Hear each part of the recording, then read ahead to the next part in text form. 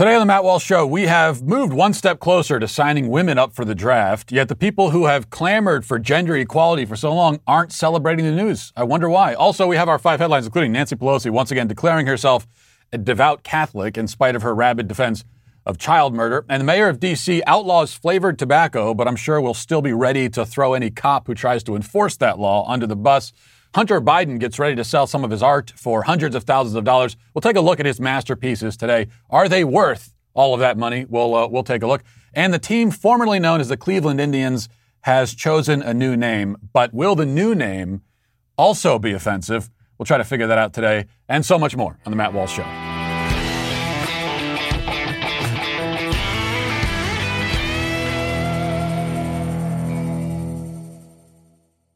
You guys hear me talk every week about how much I love all of the MyPillow products, but the great thing about MyPillow is it's not just the pillow. Even though it's called MyPillow, this is not a one-dimensional thing. They've got many different products, and all of their products are great. So now MyPillow is changing the game with their 6-piece towel set.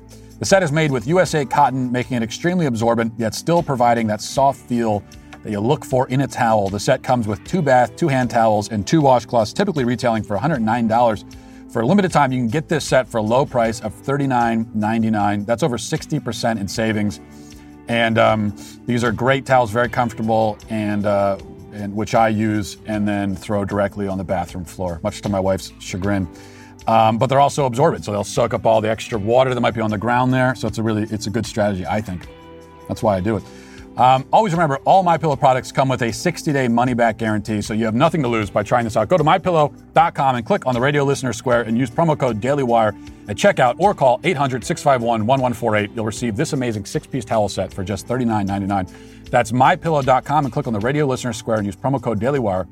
Again, call 1-800-651-1148 and use promo code DailyWire. So let's talk first of all, about equality, which is perhaps the most destructive myth of modern times. And we'll begin at a basic level with children. One of the basic jobs of a parent, especially when your kids are young, is to make them understand that not everything is equal. To demand complete equality all the time is to be unreasonable and selfish and immature. Now, some parents are dumb enough or weak enough to cater to this childish and selfish need for equality, fairness, as the kids usually call it. That's not fair. And so they make sure that everyone gets exactly the same amount of ice cream and each child gets to play with the toy for exactly the same amount of time. And if one child gets to do something, the others can do it too, and on and on and on. I've even known a family where the living room had one especially comfortable chair with the best angle for TV watching, and the parents had a chart to determine whose turn it was to sit in the comfortable chair. Everyone had to have the same amount of time, the same amount of sitting time allotted to them. It had to be exactly equal. Parents who feed into the equality demands will end up doing many absurd things like this. There's going to be charts and stopwatches and various measuring devices to make sure that everything is the same for everyone all the time. Now, we don't play that game in my house, I can tell you. Sometimes one kid gets a little more ice cream than the others. Sometimes one gets to do a fun thing that the others don't. Sometimes, I'm running an errand. I'll take one of my kids with me to run some errands. I'll get them a candy bar or something if I'm feeling generous. And then the others find out about the candy bar and they demand to know why they didn't get one too. And when they do, I'll say, well, because that's the way it worked out this time. And also, I'm dad. Don't speak to me that way. Our kids know that we aren't setting timers or making charts or breaking out the measuring cups. If you want to sit in the comfortable chair, get there first. Claim your spot. If you're fighting over the chair, I might just take it from all of you and sit in it myself. If you're complaining that you didn't get enough ice cream, I'll take that away too and eat it myself. If you're whining that one of your siblings has better toys than you or more toys, I'll remind you that what you should be saying is, thank you, Dad, for the toys I have, which you paid for. I'm grateful for however many toys you decide to give me. If I had just one toy and that was it, I would still leap for joy and sing songs of gratitude and gladness. Daddy. The point of parenting this way is, one, my wife and I, we're not wearing black and white striped shirts. We're not referees, okay? We don't have the whistle playing referee the whole time. That's not what we're doing. We have better things to do. And also, again, the demand for complete equality all the time in all situations is unreasonable, childish, and selfish. It's the enemy of gratitude, of generosity, of love. The child who complains about another child's superior toy is failing to show gratitude for his own toy, while also failing to demonstrate love for the other child. He should be happy that his sibling or his friend or whoever has a toy that he enjoys. Envy and resentment are not the appropriate response and should not be encouraged. He's also being impolite and irrational. All of these reactions are incorrect. They also are understandable from a child. I was the same way as a kid. All kids are. Our job as parents is to help our kids grow in wisdom, maturity, and virtue. And we don't do that by supporting their delusional desire for total fairness and equality. We also want our kids to understand that not only are all things not equal, but this is important too, people are not equal either. People are different, have different strengths and weaknesses, and that's okay. My son is a naturally gifted athlete. He's constantly doing cartwheels and flips and various acrobatic stunts, which will win him well-deserved praise and applause, unless he's doing it off the coffee table or something. My daughter has basically no athletic ability, but she's a gifted artist, and she's very creative and crafty. But my daughter will sometimes get jealous when she hears us complimenting her brother on his athletic ability, and her brother will sometimes get jealous when he hears us complimenting his sister on her latest arts and crafts project. Again, we have to help them understand that they are different, they have different skills, and that's a good thing. Okay, what I'm not going to say to my daughter is, no, you're just as good of an athlete as your brother. She's not. I'm not going to say to her brother, no, you're just as good of an artist. You're different. That's cool. That's good. You want to be better at this thing over here? Practice. Spend more time doing it. The problem is that, as is the case with so many other lessons we teach our kids, our culture is constantly sabotaging us, undermining us. We teach our children to forget about equality and focus on gratitude and love instead, and hard work. But the culture has essentially the exact opposite message. Sadly, we live in a country now utterly obsessed with equality and overrun with emotionally stunted, overgrown, post-adolescent children who had parents who played referee rather than being actual parents. I know that although I'm teaching my kids that not everything is equal, and not everyone is equal because everyone is different, they're entering a world which has fully invested itself in the equality delusion. They're entering a world which has decided that all people are the same, there are no inherent differences, and everyone should have the same outcomes in life and have the same responsibilities and privileges. But as already established, this obsessive focus on equality is born from immaturity and selfishness, which means that even when equality is granted, the people who demanded it still aren't happy. That's the other thing you notice with kids. You start feeding into the equality thing, you just end up doing it more and more and more. Because they begin to think that it's something they're entitled to. And you see that with adults too. The more they're given this artificial equality, the more they want it, but the less satisfied they are when they get it. And that brings us finally to this. Reported by The Hill, it says the Senate Armed Services Committee has approved language in its annual defense policy bill that would require women to register for the draft. The National Defense Authorization Act, approved by the committee behind closed doors on Wednesday, amends the Military Service Act to require registration of women for selective service, according to a summary released on Thursday. Now, a few things we should say right off the bat. First of all, there obviously is no draft right now, and it might seem sort of far-fetched that there will ever be another draft again. Then again, a war with China, if that's where we're headed ultimately, may well require it. Either way, whether the draft is ever reinstated or not, it says something about our country that women are forced to sign up for it. And it doesn't say anything good. It is immoral and absurd and a disgrace for a nation to draft its daughters into combat. Men are supposed to protect women from things like that. That's the job of men. In fact, men go over to fight these battles precisely so that the women and children don't have to experience the violence and the horror. That's the whole point.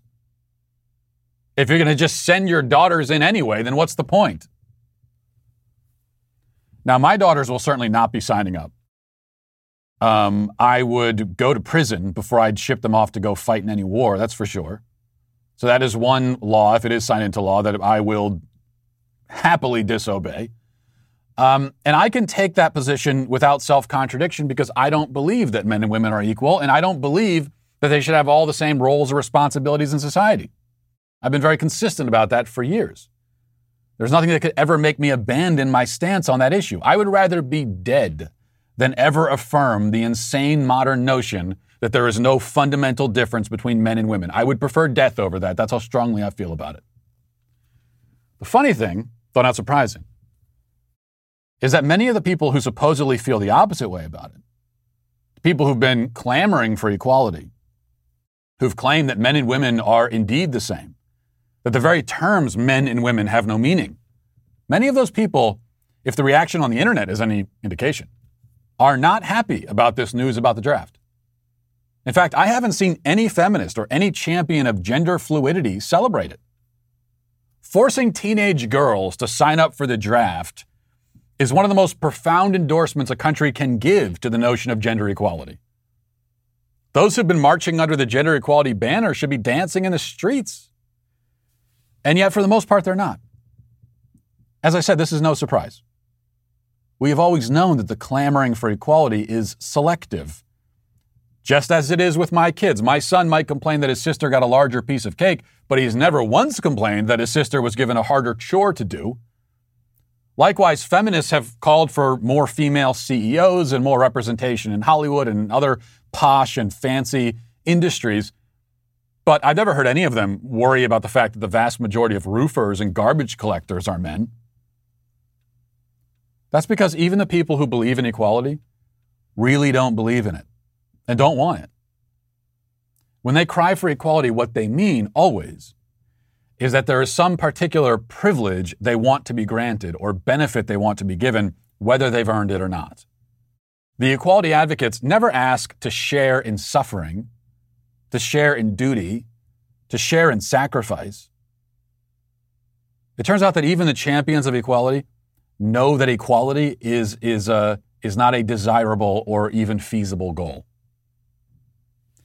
But even so, whether they wanted the form of equality that ends with women getting drafted to die on foreign soil, far away or not, they now have it. It may not be what they wanted, but it's what they asked for. And they have only themselves to thank.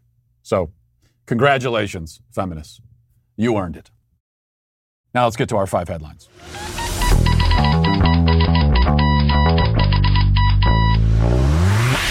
Up until very recently, the world had yet to see a really successful conservative morning podcast. The content created by the usual talking heads has been oversaturated with leftist propaganda, and you just can't trust it at all.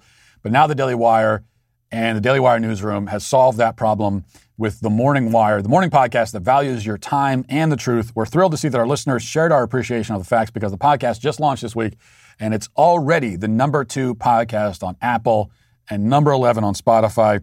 And while we're proud of this, we need you to help us get the news you need to know where it belongs at number 1. So subscribe now to Morning Wire on Apple, Spotify, or wherever you listen to podcasts, and leave a 5-star review if you like what you hear.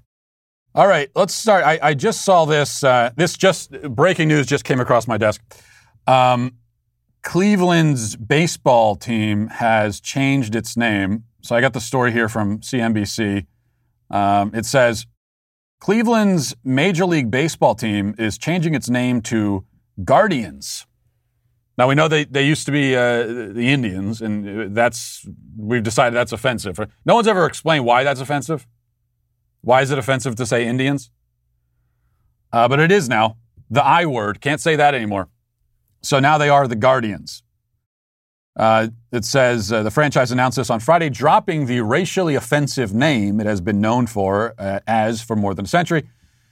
The name Guardians is a reference to well-known Art Deco statues located on the Lorraine Carnegie Bridge, which connects downtown Cleveland to the city's trendy Ohio City neighborhood.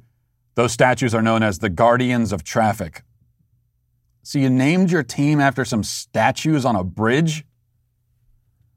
Of all this time thinking about it, and that's what you go with?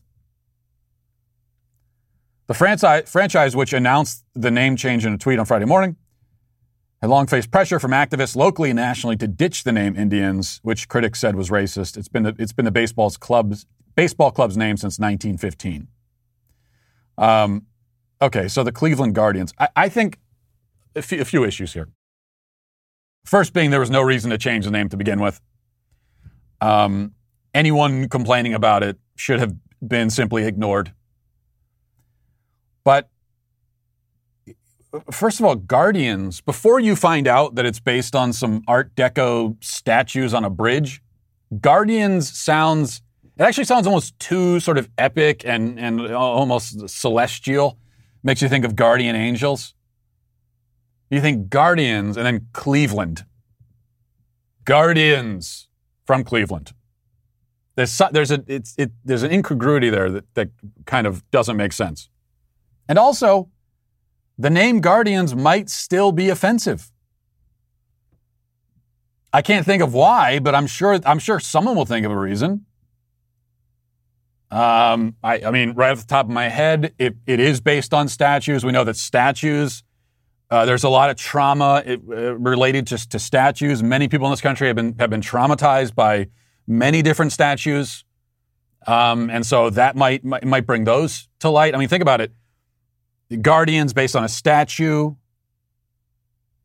There were Confederate statues. So in effect, this is basically a Confederate name, if you think about it. And also Guardians, that's kind of, what do you think of when you think of Guardians? You think of, it's aggressive. It's, these are people who are armed, who are guarding. It brings to mind war and battle. And then that also is an offensive stereotype of Native Americans, that they were a warfaring people, even though they were, but still. Or we could go the other way and we could say that it's offensive because it erases Native Americans. Guardians is I think if you follow the etymology of that word, it's kind of a French Anglo word in its etymology. And so now we're taking Native Americans and we're erasing them. It's a whitewashing. So there are many different angles we could take here to figure out why this is offensive. And it'll just be interesting to figure out, the PC mob, what do they go with? I think they got 3 solid options.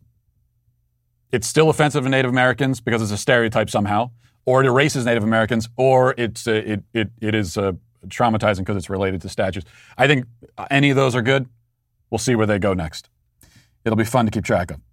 All right, from the Daily Wire, All Hail Mississippi says that Mississippi Attorney General Lynn Fitch asked the U.S. Supreme Court on Thursday to defend the right of the people to pass laws that protect life and women's health, urging the court to overturn Roe v. Wade. So this is a very important step here that Mississippi has taken, that someone needed to take, asking the court specifically to overturn Roe v. Wade. Fitch wrote in a brief, the court's abortion precedents depart from a sound understanding of the Constitution. In Roe v. Wade, this court held that abortion is a right specially protected by the 14th Amendment, and so laws restricting it must withstand heightened scrutiny. This court should overrule Roe and Casey. That's what Fitch said. The brief stated, quote, Roe and Casey are egregiously wrong. The conclusion that abortion is a constitutional right has no basis in text, structure, history, or tradition. And that won't shock you to learn. I fully agree with that. And no matter where you stand on abortion, even if you are fully in favor of it,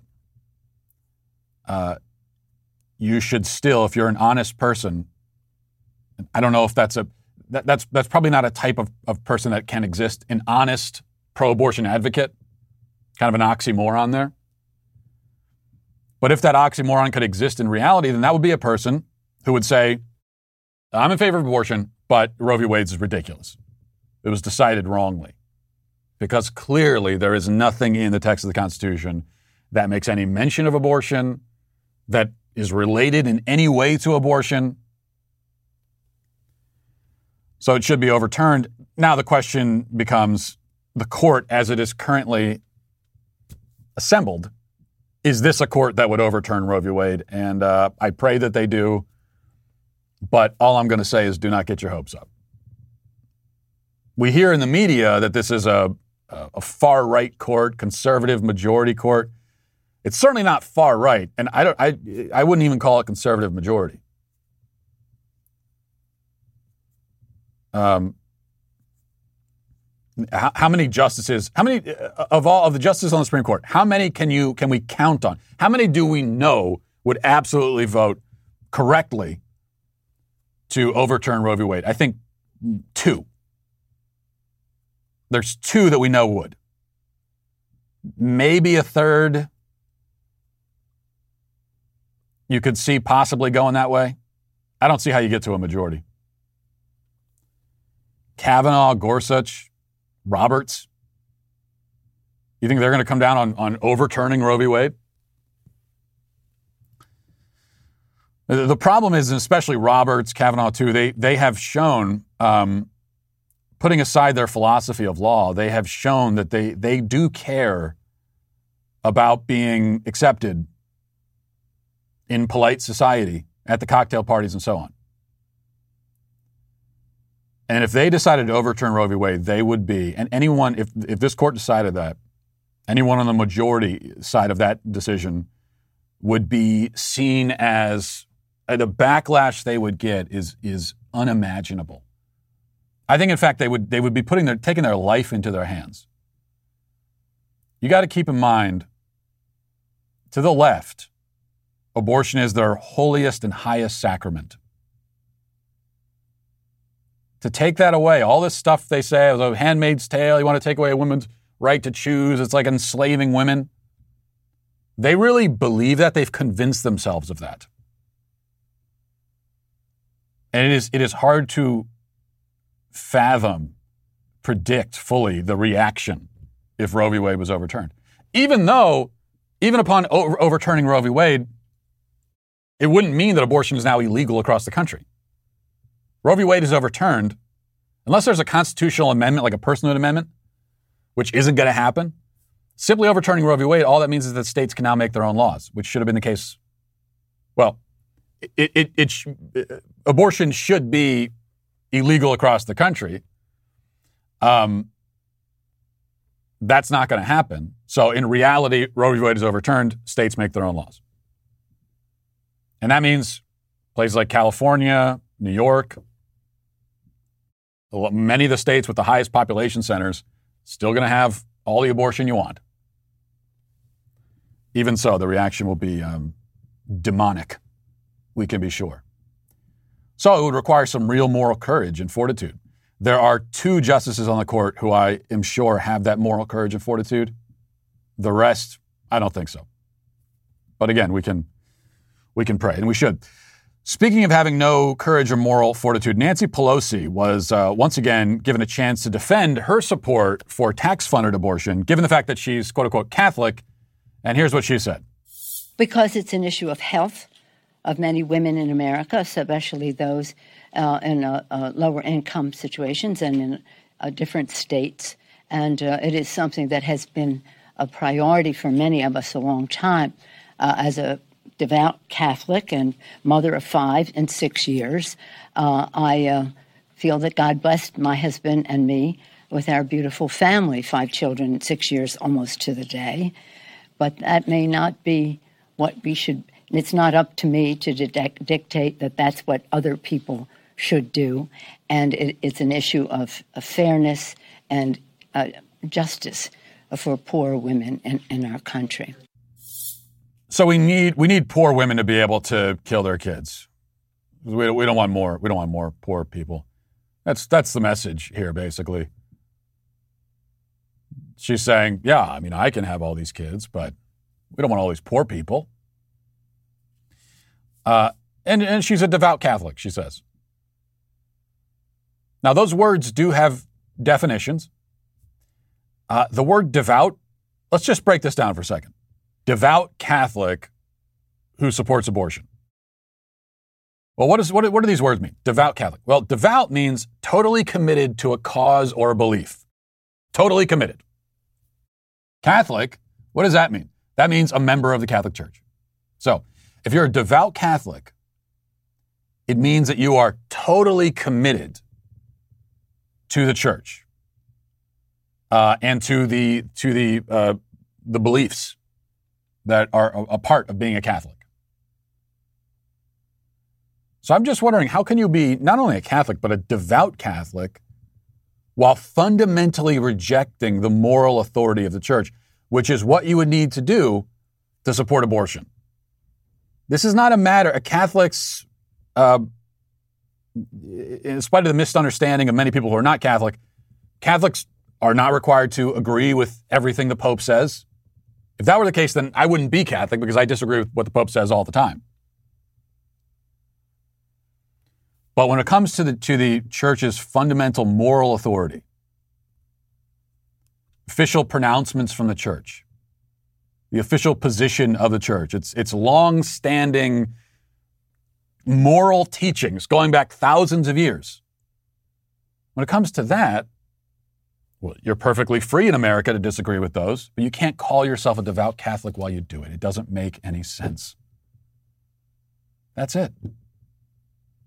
You cannot be a devout Catholic or any kind of Catholic while rejecting the moral authority of the church, because to reject the moral authority, and no one ever follows up on this with her. There's never a follow-up question. I'd love to hear it. Not that it would matter. She would dance around it or refuse to answer it, but still, I would love to hear someone say, well, hang on, Nancy. You say you're a devout Catholic. The church's a position on abortion has always been that it's intrinsically evil. Never wavering from that for centuries upon century. So are you saying that the church is wrong on this fundamental moral issue? Well, yes, you are. Well, then why are you Catholic? If you think the church is fallible when it comes to morals, then you have the same opinion of the church that every non-Catholic has. And you're perfectly entitled to have that opinion, but not to call yourself a Catholic while you do.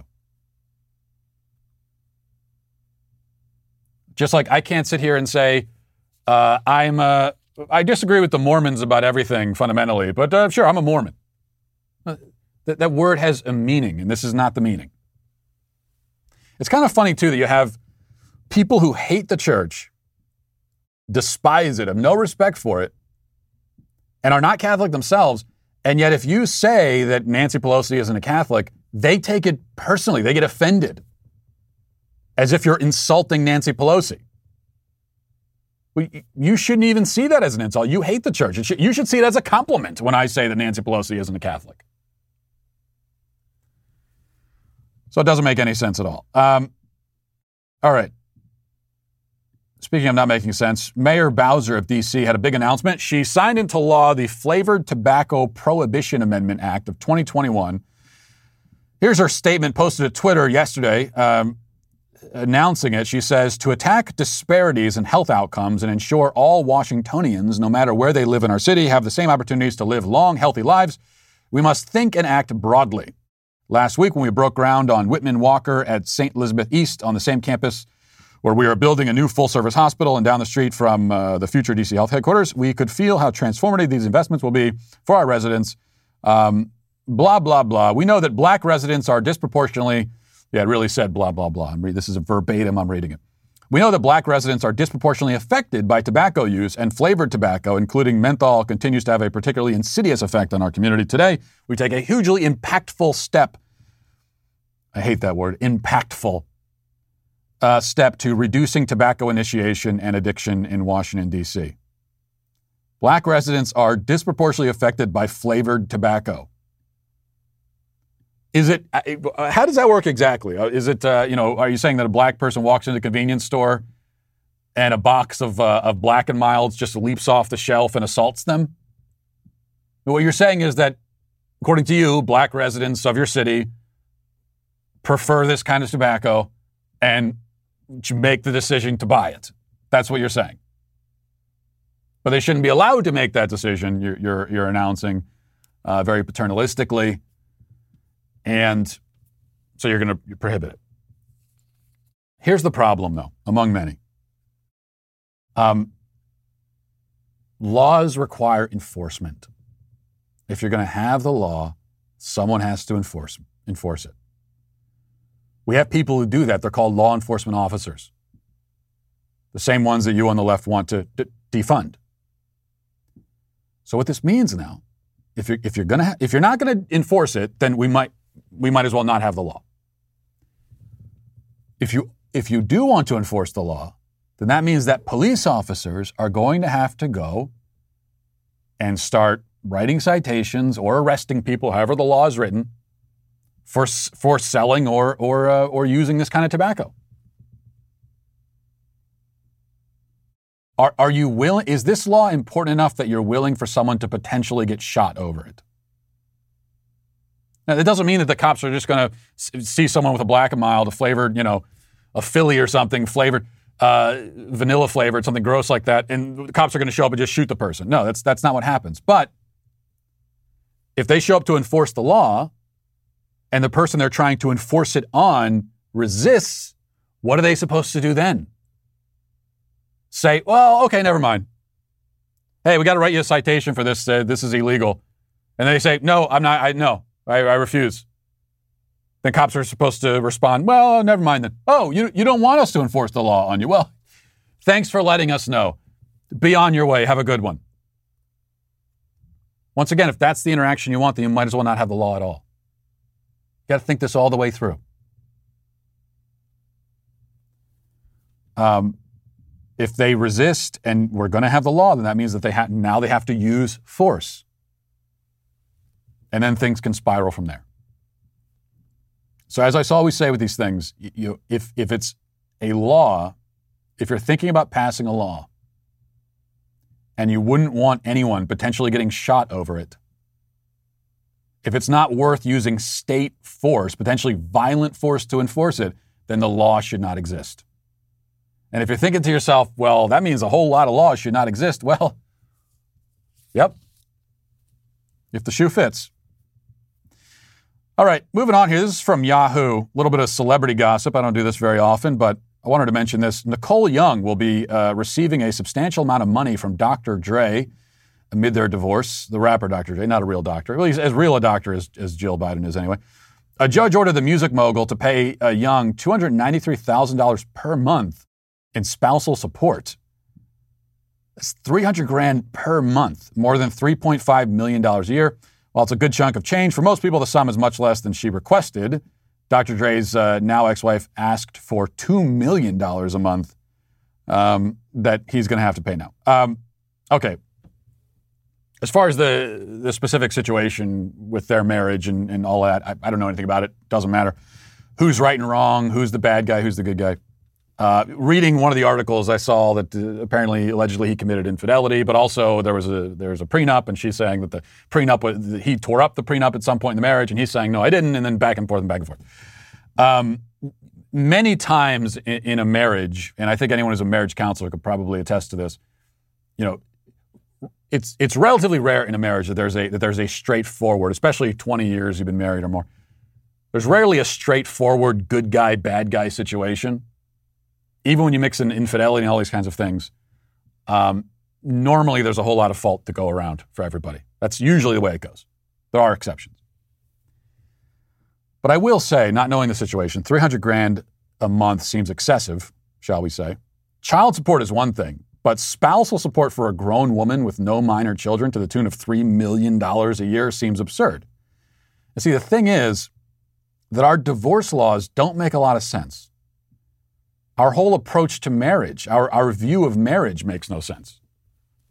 What most people would say is that these days, if you ask most people, they'll say that marriage is a private affair, it's a private concern, and you have the right to get divorced and cut ties with one another, and that's it, right? It's as simple as that. It's what most people think of marriage.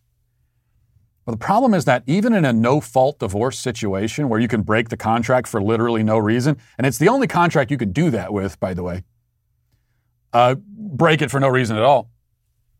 But even there, you have to do it through the courts. You have to do it through a government institution. And because of alimony, in fact, you can't actually break it all the way. If the man is paying alimony, then he is being told that he must remain responsible for and to his wife after the alleged dissolution of the marriage. It's one thing if there's a cash settlement at the end and he's told by the courts, well, you got to give her $5 million. And then you guys can go your separate ways. What the courts are saying is in perpetuity until this person dies or marries somebody else, which they probably will never marry someone else if it means they have to give up $300,000 a month, right? So what the court is saying is that the commitment that was made actually cannot be broken. You cannot break it, fully anyway. So my question is just as simply this. Which is it? Is marriage a private thing? Nobody else's business? Can be entered into and ended whenever the partners in that private arrangement decide? Or is it also a public institution in which the commitment you make to one another cannot be severed and potentially remains permanent, no matter what you want to do? Because right now in our culture, we kind of say, well, both. We try to have our divorce cake and eat it too. We want to say marriage is only private. It's just about two people loving each other. That's all it is. But then also you go get divorced. You ask the courts to bless it and to enforce alimony payments and everything else. I think we have to choose a path. That's all. I mean, which is it? Marriage is a private thing. Nobody else's business. Or it's a public concern, courts, governments are involved, alimony, lifetime support, that kind of thing. It can't be both. Something to think about. I have my answer, but I'll let you come up with your own. All right, finally, Hunter Biden, reading now from the Daily Wire, Hunter Biden, the son of Democrat President Joe Biden, is reportedly expected to meet with prospective buyers of his high-priced art, a development which comes after the White House claimed that the identities of the buyers would be kept a secret. So this is something we recently learned, that Hunter Biden is supposedly an artist, and now he's talking about hundreds of thousands of dollars that he's going to be making on this artwork, and that creates all kinds of problems. He's the son of the president. You got foreign buyers coming in, giving him lots of money. Is this just a way for foreign influences to make payoffs under the guise of paying for artwork? These are the questions. And then you take a look at the art. We have it up on the screen here. Here are 3 pieces of artwork. And you've got one, it looks like maybe a stained glass window designed by a first grader and then dropped down the steps. Then you got the one in the middle there. It's maybe that at best is a middle schooler's art project that somebody dropped a hot dog onto, and then it got ketchup and mustard all over the place. And then the one on the right there, that looks like Hunter was printing out some kind of color document, and it got jammed in the printer, and he yanked it out, and the ink smeared. That's the artwork. I think he's looking at $500,000, either for all of that or one of those. I'm not sure. I mean, you tell me. Is this a little suspicious? But then again, what do I know? I'm no artist. All right, we do have one more thing. Before we get to reading the comments, I got to play this. I almost forgot. On a Friday. It just seems like a good time for it. You guys obviously know that I'm a big believer in aliens. And yet I'm skeptical of the alien's spiritual cousin, which is Bigfoot. I've never heard of a Bigfoot sighting that sounded especially compelling or persuasive to me. But maybe this will be different. Someone sent this to me. A listener sent this to me. This is a local news report in Mississippi. This is from a couple days ago. And they're reporting on a Bigfoot sighting. And let's take a look. And I saw some trees shaking. And then I really looked and I could see the silhouette of him holding trees like that. And then when he realized I saw him, he screamed at me again. And that really scared me. Well, we're in the Mississippi River backwater shooting the story, but I wanted to get a place that looked a little bit more Bigfootish, so I stopped by a couple of spots I know on the way home on the Natchez Trace. Now, keep in mind, I had just talked to a person who told me that he had seen a Bigfoot and that the Bigfoot screamed at him. And so here's what I heard in the woods.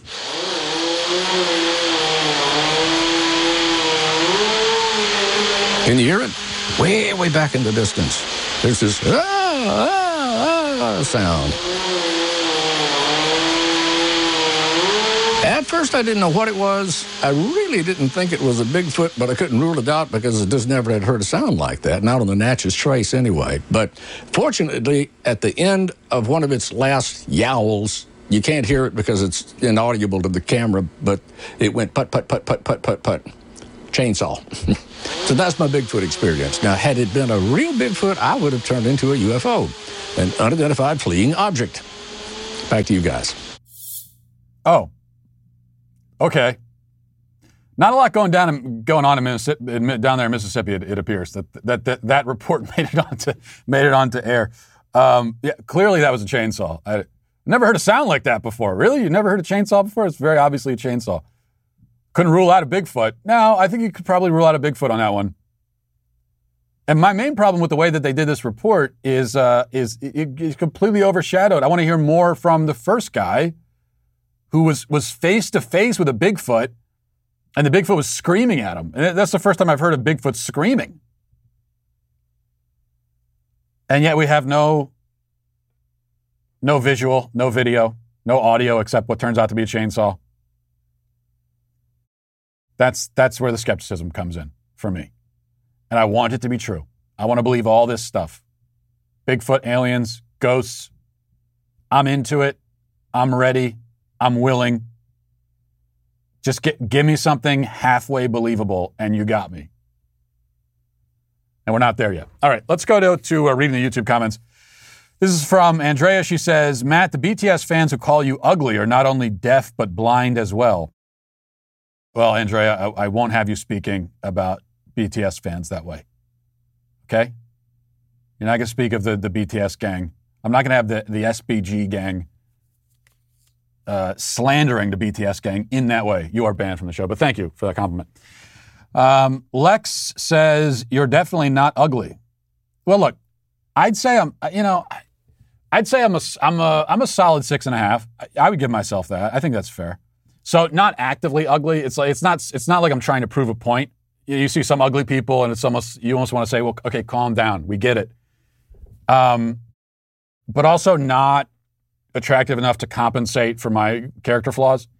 And so that's kind of where slightly above average. I think, you know what a 6.5 is? You're 6.5 on the physical attractiveness scale if you're usually the most attractive person in a DMV when you go to renew your license. That puts you in the 6.5 range. So that's kind of where I'm at. You know, I'm probably going to be the most handsome guy at the DMV. At a mall or something, maybe I'm 70th percentile. Walking down the trendy place in a spot in a city on a Friday night, I'm going to be more like the 40th percentile. So that's kind of where I'm at. And I'm comfortable with that. That's a good range to be in.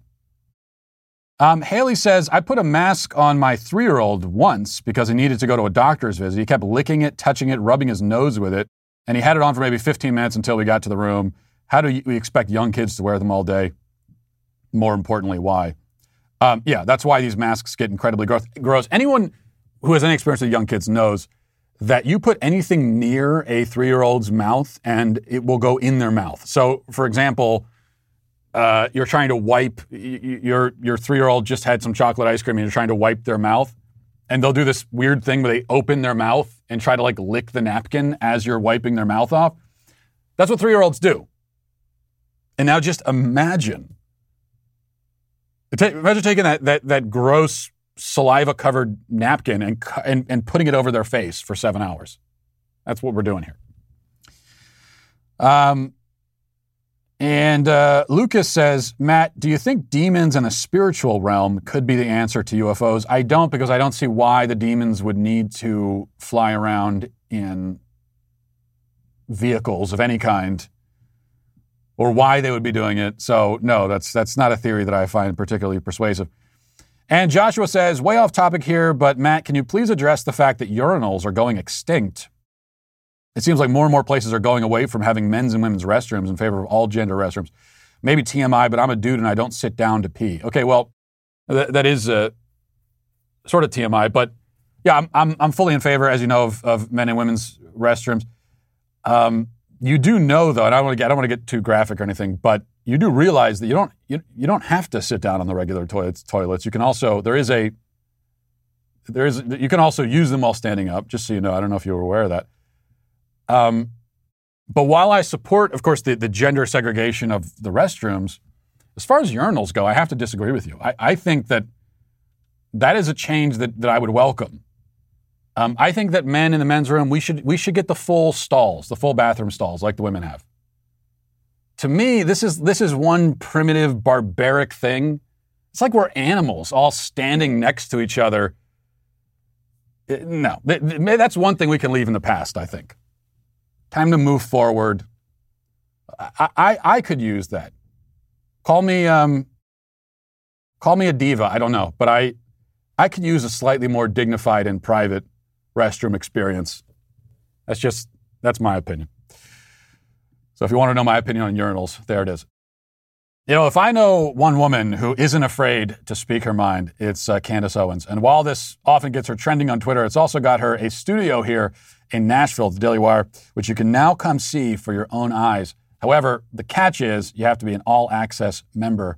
If you are, you can now be a part of the Candace Show live studio audience at the Daily Wire headquarters in Nashville, Tennessee. Why do we only allow the all-access members to come? Well, because they're our favorites. And these are very nice, clean, nice-smelling people that we've found, the all-access members, unlike the riffraff who are not all-access. So if you want to come here to the Daily Wire studios, then you have to become an all-access member yourself.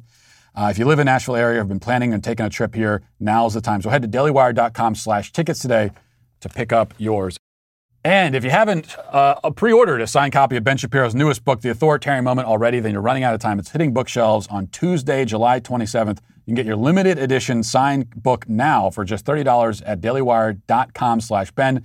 That's a pretty good deal, if you ask me, especially because Ben will be doing a live stream book signing and Q&A on Tuesday, and you can submit a question right now when you go to purchase your signed copy. So go do that right now. The Authoritarian Moment on sale on Tuesday. Now let's get to our daily cancellation.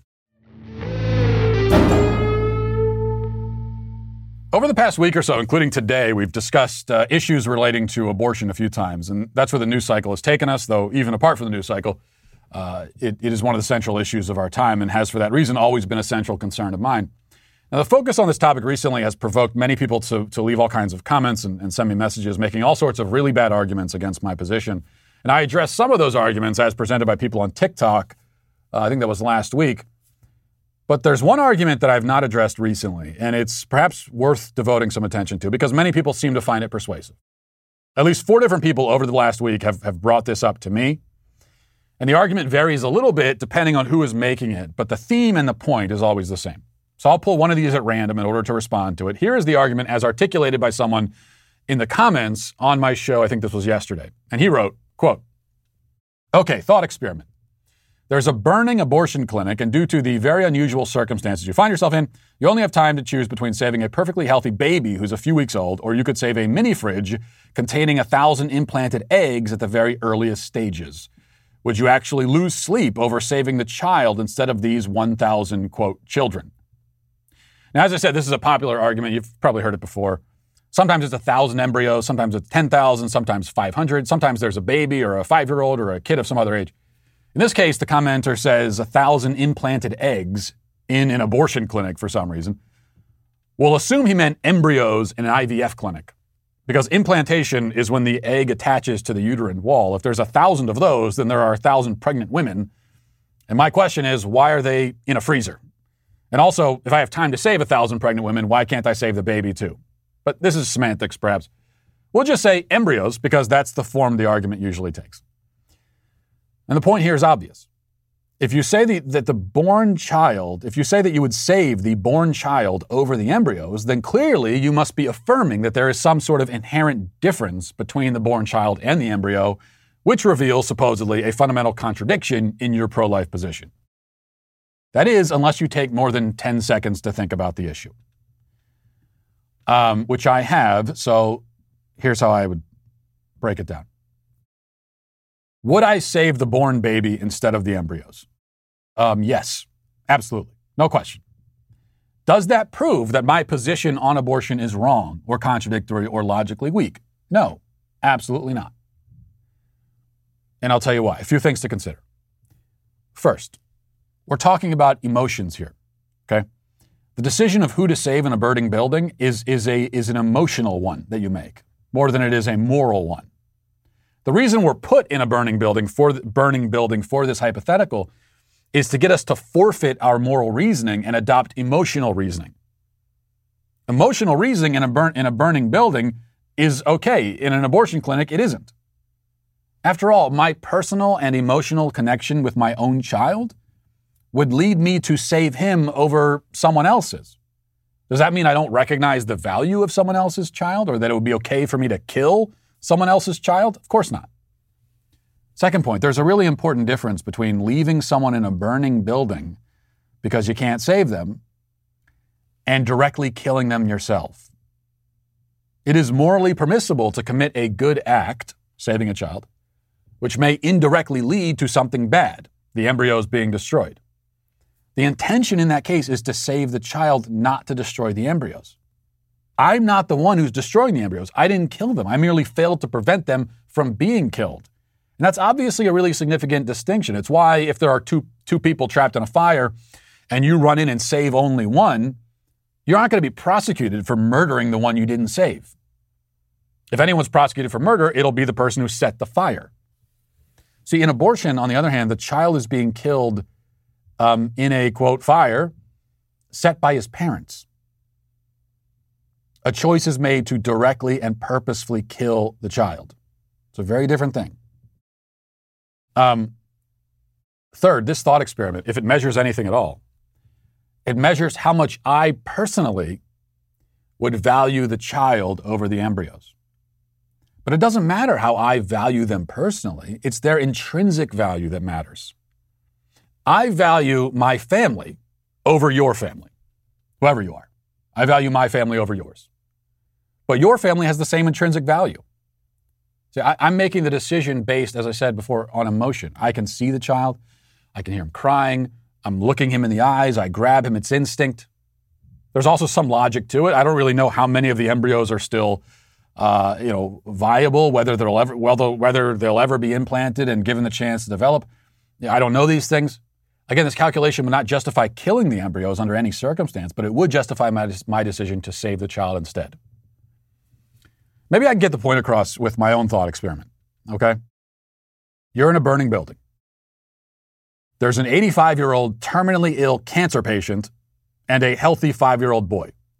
You could only save one. Who do you choose? Wouldn't everyone save the 5-year-old?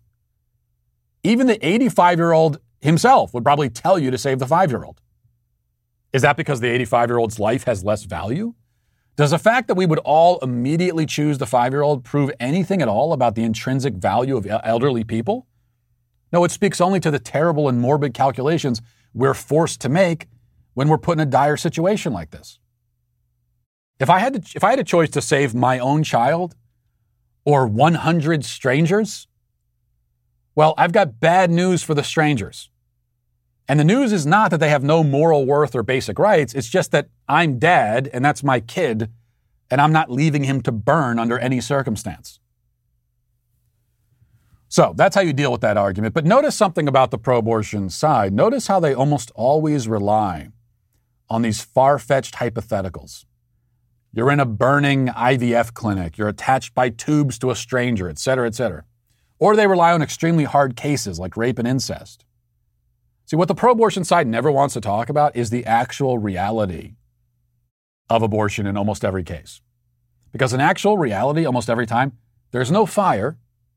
There hasn't been any rape. There's just the child who was conceived through an intentional act by the parents. And he's there now. And so is the mother.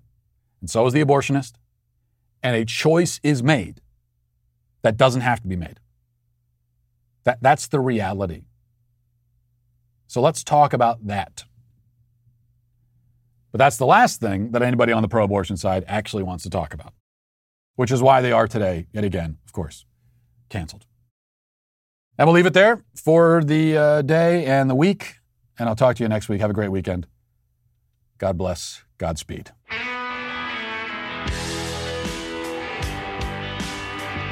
Well, if you enjoyed this episode, don't forget to subscribe. And if you want to help spread the word, please give us a 5-star review. Also, tell your friends to subscribe as well. We're available on Apple Podcasts, Spotify, wherever you listen to podcasts, we're there. Also, be sure to check out the other Daily Wire podcasts, including The Ben Shapiro Show, Michael Knowles Show, The Andrew Klavan Show. Thanks for listening. The Matt Walsh Show is produced by Sean Hampton, executive producer Jeremy Boring. Our supervising producer is Mathis Glover. Our technical director is Austin Stevens. Production manager Pavel Vodosky. The show is edited by Sasha Tolmachov. Our audio is mixed by Mike Coromina. Hair and makeup is done by Nika Geneva. And our production coordinator is McKenna Waters. The Matt Walsh Show is a Daily Wire production, copyright Daily Wire 2021. John Bickley here, editor-in-chief of the Daily Wire. Wake up every morning with our new show, Morning Wire. On today's episode, the Tokyo Olympics officially kick off. Hollywood attempts a box office comeback, and the new space race begins. Join us and get the facts first on the news you need to know with our show, Morning Wire.